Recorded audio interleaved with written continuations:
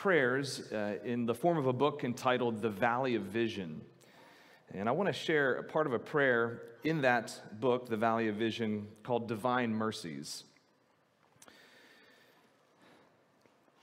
Thou eternal God, thine is surpassing greatness, unspeakable goodness, superabundant grace. I can as soon count the sands of the ocean's shores as number your favors towards me. I know but a part, but that part exceeds all praise. Friends, the God of the Bible is a God of abundant grace. He is a good God who gives good gifts to people, undeserving people. Countless are his blessings. New are they every morning that he bestows upon us. This morning, as we continue our sermon series in the book of Genesis, we see God's grace revealed in the aftermath of the devastating flood. Noah and the flood, perhaps a story in Scripture that's familiar to you. We've been taking a look at it and its aftermath over the last couple weeks. I want to zero in on God's grace in the aftermath of the flood this morning. And so let's turn in our Bibles to the book of Genesis chapter 9. Genesis chapter 9.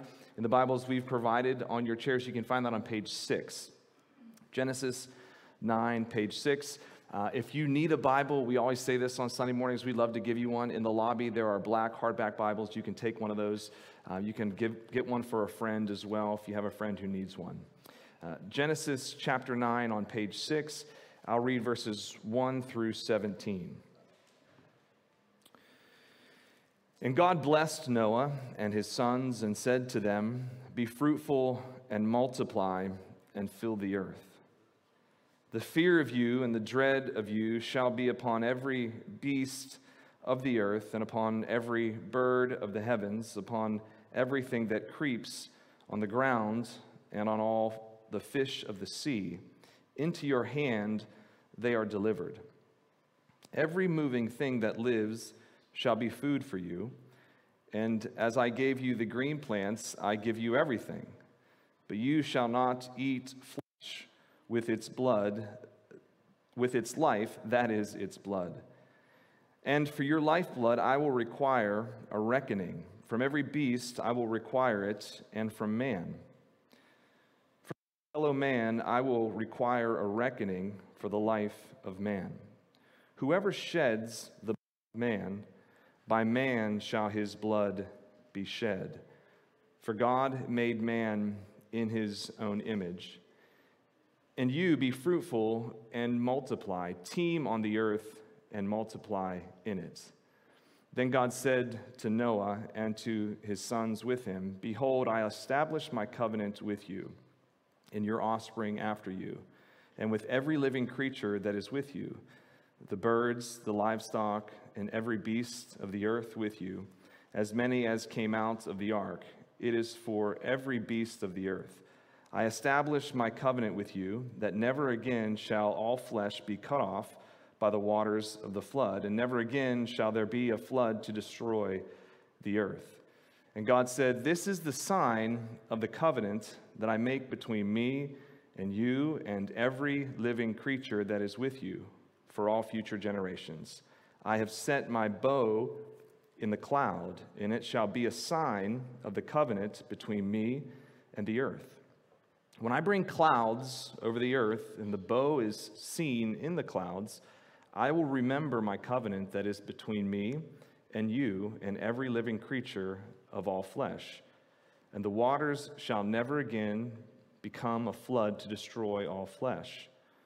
When the bow is in the clouds, I will see it and remember the everlasting covenant between God and every living creature of all flesh that is on the earth." God said to Noah, "This is the sign of the covenant that I have established between me and all flesh that is on the earth."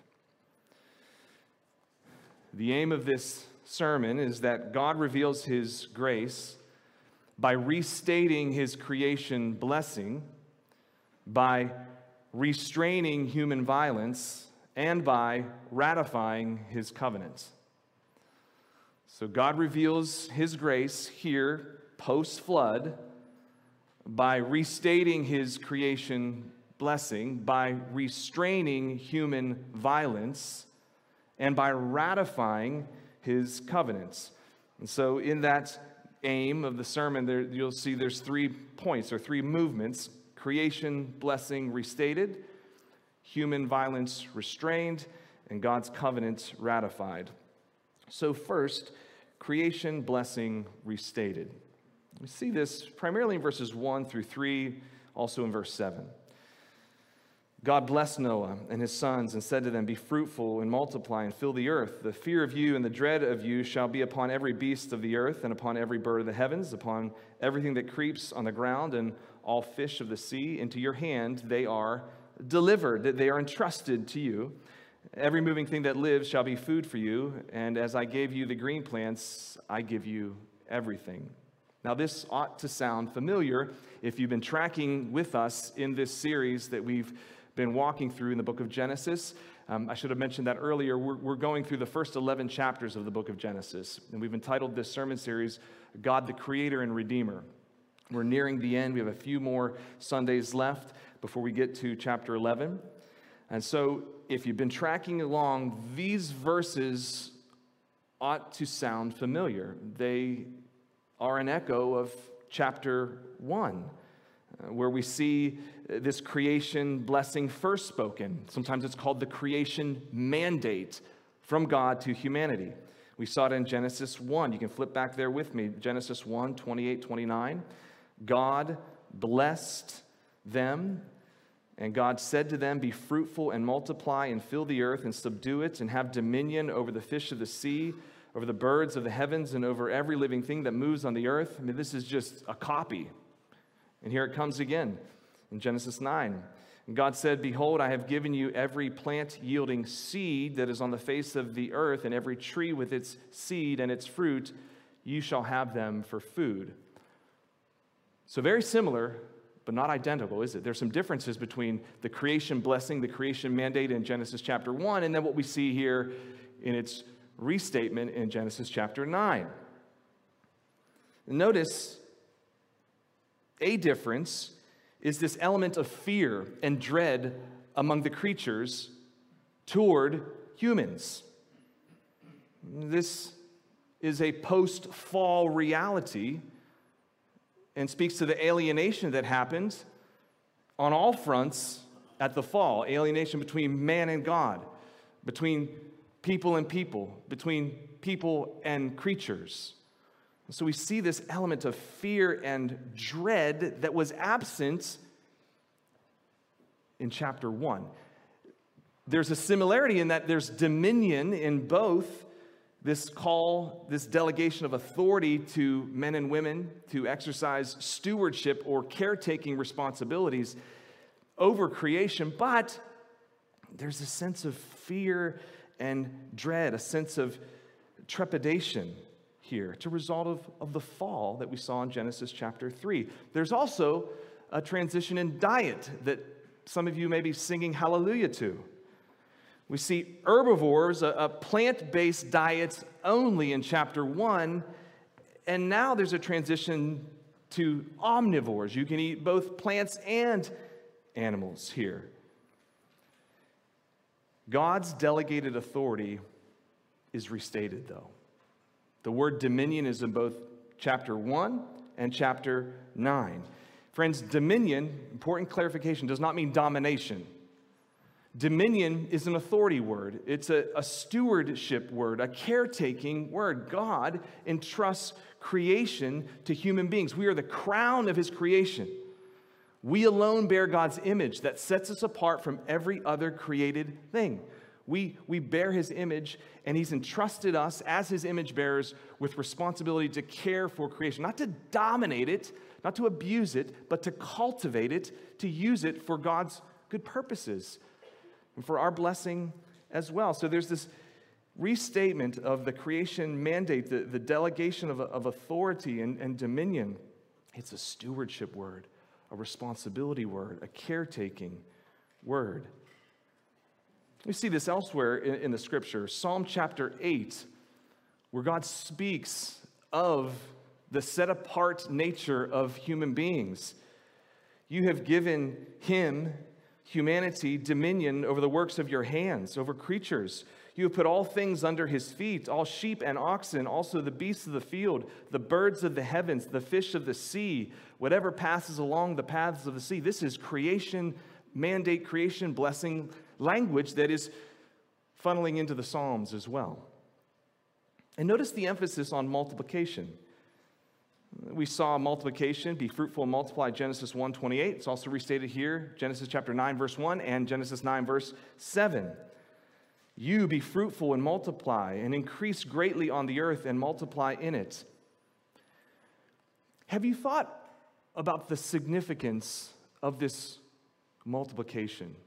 Why is God intent on encouraging his people to multiply? Notice, he is positive about population growth, isn't he? He wants humanity to flourish from a numerical standpoint. Why? Why is it repeated? It's repeated, it's important. The significance is the spread of God's glory. The significance of being fruitful and multiplying is the spread of God's glory. You see, God's glory is his goal. It's always his goal. It's here as well. We are his image bearers, his representatives in this world, his vice regents, meaning the ones he delegates authority and ownership and stewardship to. And we're created and commissioned to go out, bear God's image, show a faithful reflection of his character, of his leadership. And it's like little glory lanterns all over the place that are just shining more glory to God. That's what is at stake here. The significance of multiplication is God's glory, because God's glory is his goal. It's always his goal. He desires his glory to be manifest in all creation as the waters cover the earth. God's glory is God's goal. We see the prophet Habakkuk, chapter 2, verse 14. This coming day, it's an imperfect reflection, manifestation of God's glory now, but one day it will be perfect and full. Habakkuk speaks of it. For the earth shall be filled with the knowledge of the glory of the Lord as the waters cover the earth. There's coming a day where his glory will be fully, perfectly displayed. A question about God's glory. We've addressed this before, but I think it's helpful when we talk about God's glory being God's goal. John Piper writes very, very helpfully about this, and I want to point you to his book, Desiring God, because a question that arises when we speak of God being out for his glory is oftentimes this: is God pig-headed in seeking our praise? Is he egotistical, kind of this glory sucker? Is he wrong in seeking his own glory? Is he pig-headed?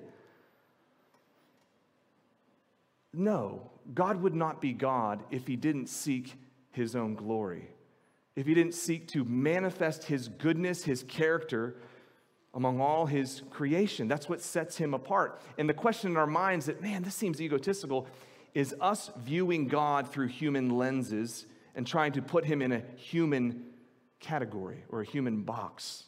God would not be God if he didn't seek his own glory and his own praise from his creatures. And we find delight and satisfaction and joy when we give him glory, because it's what we were created to do.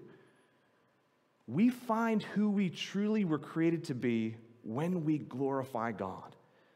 When we use our gifts rightly, when we use our authority rightly in society, in the home, in the church, it glorifies God and it satisfies us. We become less of who we were created to be when we misuse that authority. When we walk in unfaithfulness and unrighteousness, we actually dehumanize ourselves because we're not shining glory back to him.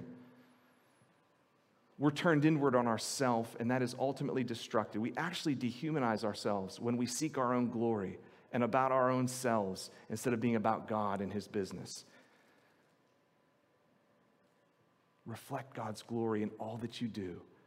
Seek him. Praise him. It's the most satisfying reality in your soul. God reveals his grace post-flood, first by creation, blessing being restated. Second, by human violence being restrained. Human violence being restrained. We see this in verses 4 through 6. With this diet change from plant to flesh, animals, we see a caveat in verse 4, don't we? You may eat flesh, but, verse 4, you shall not eat flesh with its life in it. That is, its blood in it. Well, what is going on here? The blood is to be off limits. What's happening here? God is preparing his people to appreciate the use of blood in atoning sacrifices. We've already seen atoning sacrifice, the spilling of blood on the altar in chapter 8, the altar that Noah built when he got out of the ark, an atoning sacrifice. He had some of the clean animals there, and he spilt their blood in worship of the living God. He's preparing us to appreciate the use of blood in sacrifices on an ongoing basis throughout the Old Testament. Blood is this covering, atoning reality for human wickedness, for human sin.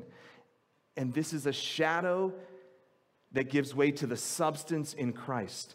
All of those Old Testament sacrifices, all of that shedding of blood, where does it take you? It is a train ride, biblically, theologically, all the way to Jesus Christ, who the author of Hebrews says is the once and for all sacrifice. There's no more shedding of blood because Christ is sufficient.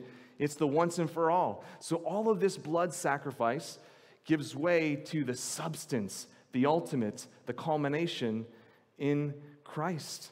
Friends, this is how our sin is dealt with once and for all. Maybe you're here today and you don't know where you stand with Jesus.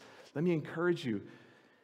The priority of blood in this passage is meant to point you to Jesus Christ and his sacrifice for you, because only in the shedding of blood at the cross can you be forgiven of your sin. That is the only mechanism of your freedom from sin and your forgiveness before God, is if you trust in the shed blood of Jesus Christ. It's once and for all. No more sacrifices are needed after that. Which is why, this is fulfilled in Christ. Last Saturday, we got some steaks from Costco.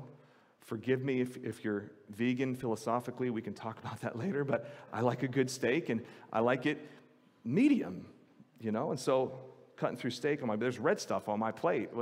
Is that okay? Yes, it's okay. This blood language is fulfilled in Christ, so that in our diet today, if you have, don't eat if it's in chicken, put that away. But if you have it on a steak, it's okay. It's fulfilled in Christ. It's fulfilled in Christ. His blood has been shed. It's been fulfilled. Now we enter this difficult, loaded discussion about the value of life. Notice what we read, verse 5 and 6. And for your lifeblood, I will require a reckoning. From every beast, I will require it, and from man. From his fellow man, I will require a reckoning for the life of a man. Whoever sheds the blood of man, by man shall his blood be shed. For God made man in his own image. Enter the hotly contested issue of capital punishment. Now, big topic here. I want to provide some biblical food for thought and an open invitation for us to have conversation over coffee, realizing that we cannot tackle this fully in a 35-minute sermon. The reality is, people who love Jesus for centuries have debated this issue, don't see eye to eye on it. I think the Bible speaks to it, both in the New Testament and the Old Testament. And so we're wise to wrestle with this. First, contextually, Why do you think this statement is here, given what we've already seen in Genesis? What precipitated the flood? What caused God's heart to be grieved and ultimately pour out the waters of judgment upon his people? What was one of the key issues? Genesis 6, verses 11 through 13. Now the earth was corrupt in God's sight, and the earth was filled with violence. And God saw the earth, and behold, it was corrupt, for all flesh had corrupted their way on the earth. And God said to Noah, I have determined to make an end of all flesh, for the earth is filled with violence through them. Behold, I will destroy them with the earth. Now there were a lot of issues going on in the unrighteousness, the corruption, the abuse and misuse of God's good gift of marriage, right? Outside the covenant of marriage, we talked about that. But also, there was grievous violence going on in that day, in Noah's day. Twice over, verse 11, violence. Verse 13, violence. A major area of unrighteousness that contributed to the waters of God's judgment being poured out was violence, murder. Stemming back from Genesis chapter 4, when Cain killed his brother Abel, enhanced in Lamech, the seventh generation from Cain, who murders a man for a lesser offense. Somebody just reviled him or disrespected him, and he brags about his murder of that one who disrespected him. Escalating violence. Major area of unrighteousness that contributed to the flood. God, post-flood, in his grace, seeks to restrain it. So he puts this mandate here as a means of restraining the violence, the murderous ways of humankind. There's tension here. I understand that. The issue of capital punishment is dicey. There's a conundrum here, because the same conviction is behind people who argue for it and argue against it.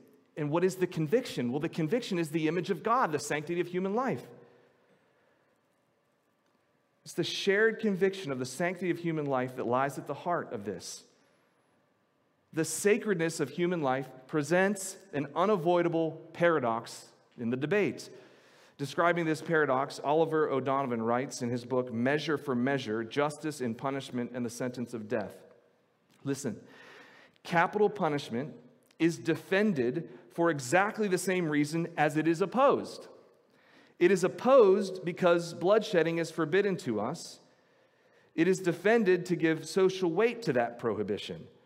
Both murderer and a victim are made in God's image. If we respect the image in the person of the murderer, we seem to respond inadequately to his contempt of it in the victim. But if we respond adequately, we appear to reduplicate the contempt. You feel the tension. The sanctity of human life is at the heart of this issue.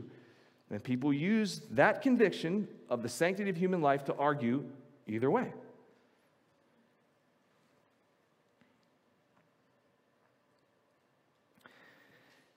It's important, though, that this discussion is rooted earlier. Genesis 1, 26 and 27. The Imago Dei.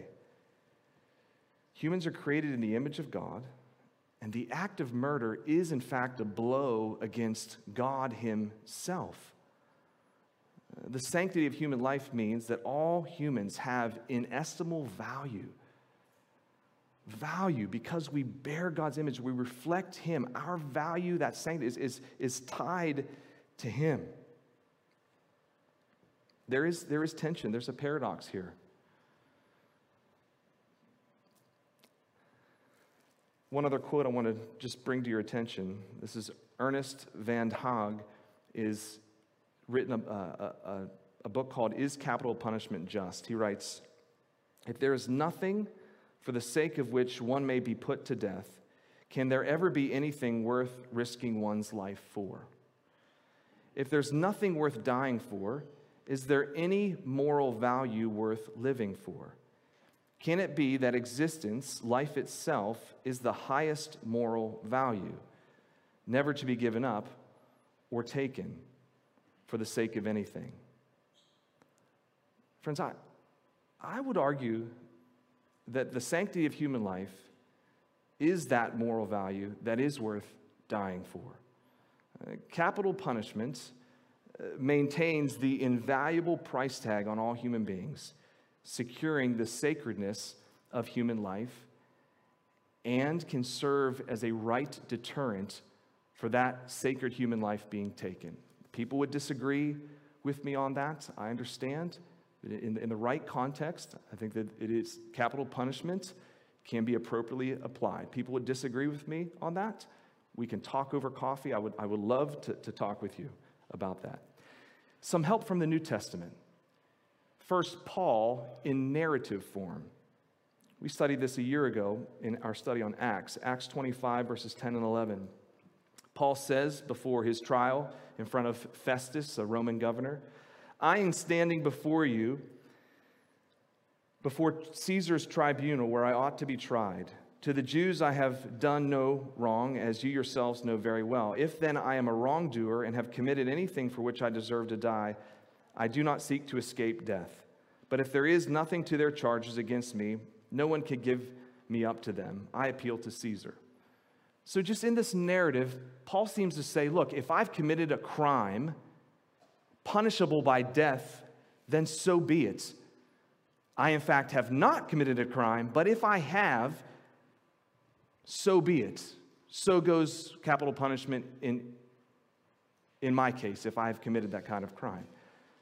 So he seems to allude that it's an appropriate form of punishment in a given case. Later, in letter form, Romans chapter 13, verses 1 and 4, Paul writes of the established human authorities by God. Let every person be subject to the human governing authorities. For there's no authority except from God and those that God has instituted. For the government is God's servant for your good. But if you do wrong, be afraid, for he does not bear the sword in vain. For he is the servant of God, an avenger who carries out God's wrath on the wrongdoer. So Paul is referencing the role of God-instituted, God-ordained human government to bear the sword, to execute God's wrath on wrongdoers. So there are contexts where we honor God's authority and the government meting out punishments on someone who has perpetrated a grievous crime. Are there a lot of issues in this in a fallen world? Of course there are. Establishing guilt beyond any reasonable doubt, do we do that imperfectly? Yes, we do. Are there injustices in this area? Of course there are. As we see with DNA evidence overturning verdicts, we do this imperfectly. But might it be that God's wisdom here in restraining human violence here in chapter 9 heightens the value, the price tag on humanity by seeking to restrain it through capital punishment? We may disagree about that. Open to coffee this week. We can talk more. Totally understand. Let's have another conversation. Creation blessing restated, human violence restrained. Thirdly and finally, God's covenant ratified. God's covenant ratified. Verse 8, then God said to Noah and to his sons with him, behold, I establish my covenant with you and your offspring after you, and with every living creature that is with you, the birds, the livestock, and every beast of the earth with you, as many as came out of the ark. It is for every beast of the earth. I establish my covenant with you that never again shall all flesh be cut off by the waters of the flood. Never again shall there be a flood to destroy the earth. 7 times in this section here, verses 8 through 17, 7 times we see the word covenant. Covenant. It's at the forefront of this section.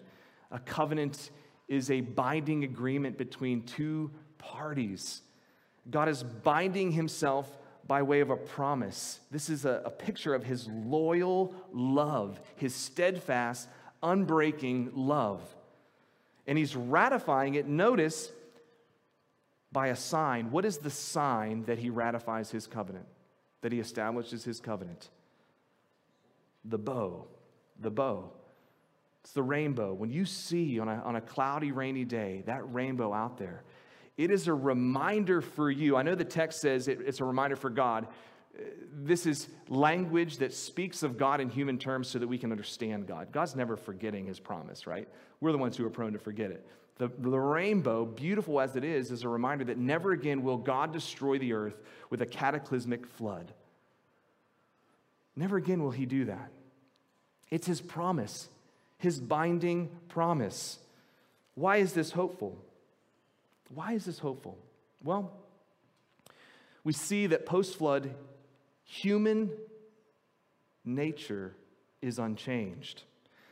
Genesis chapter 8, verse 21, the intention of humanity's heart is still evil, and hence the need for sacrifice to atone for that evil that we see in Genesis 8, 20, 21, 22.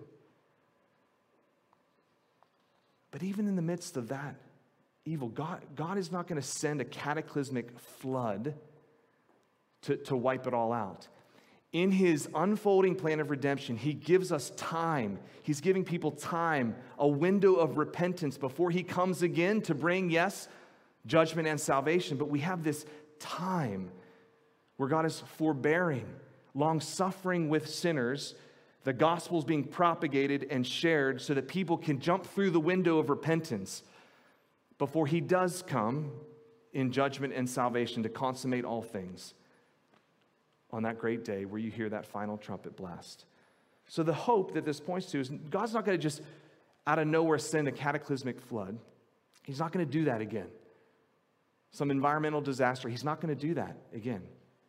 He will bring all things to their appointed end, as we talked about last week, when the final trumpet blasts and he returns in glory, riding on the clouds, gathering his people, his believers from the four corners of the earth. Until then, friends, the hope is, and the invitation, the encouragement and urging is, turn to the Lord Jesus and trust in him.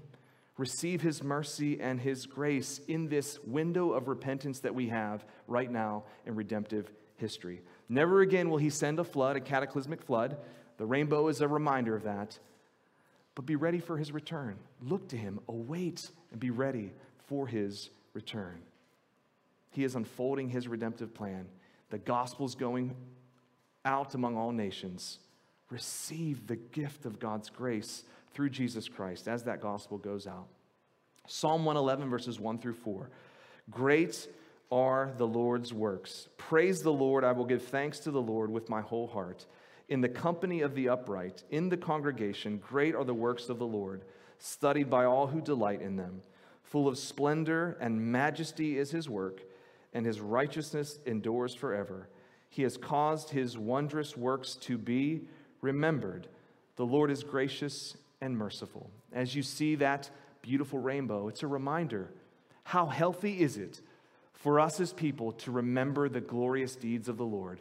He's built it into creation. You see the rainbow? Remember the glorious might of the Lord, his salvation, yes, his judgment, and his return. Praise the Lord. Give thanks to the Lord with our whole hearts. Let's pray together. Father, thank you for your great and majestic works. Lord, this world is your theater to display your glory, and it is good for us to give you glory, reflect your glory back to you through our thoughts, our words, our actions. In Christ, you enable us to do that. Lord, in our sin, we cannot give you glory. But because of our faith in the Lord Jesus Christ, his life, death, and resurrection, we can, measure after measure, reflect your glory in this life. Lord, we long for you and your return when we will fully reflect your glory and see you face to face. Until then, Lord, would you empower us to live well in this present age? In Jesus' name, amen.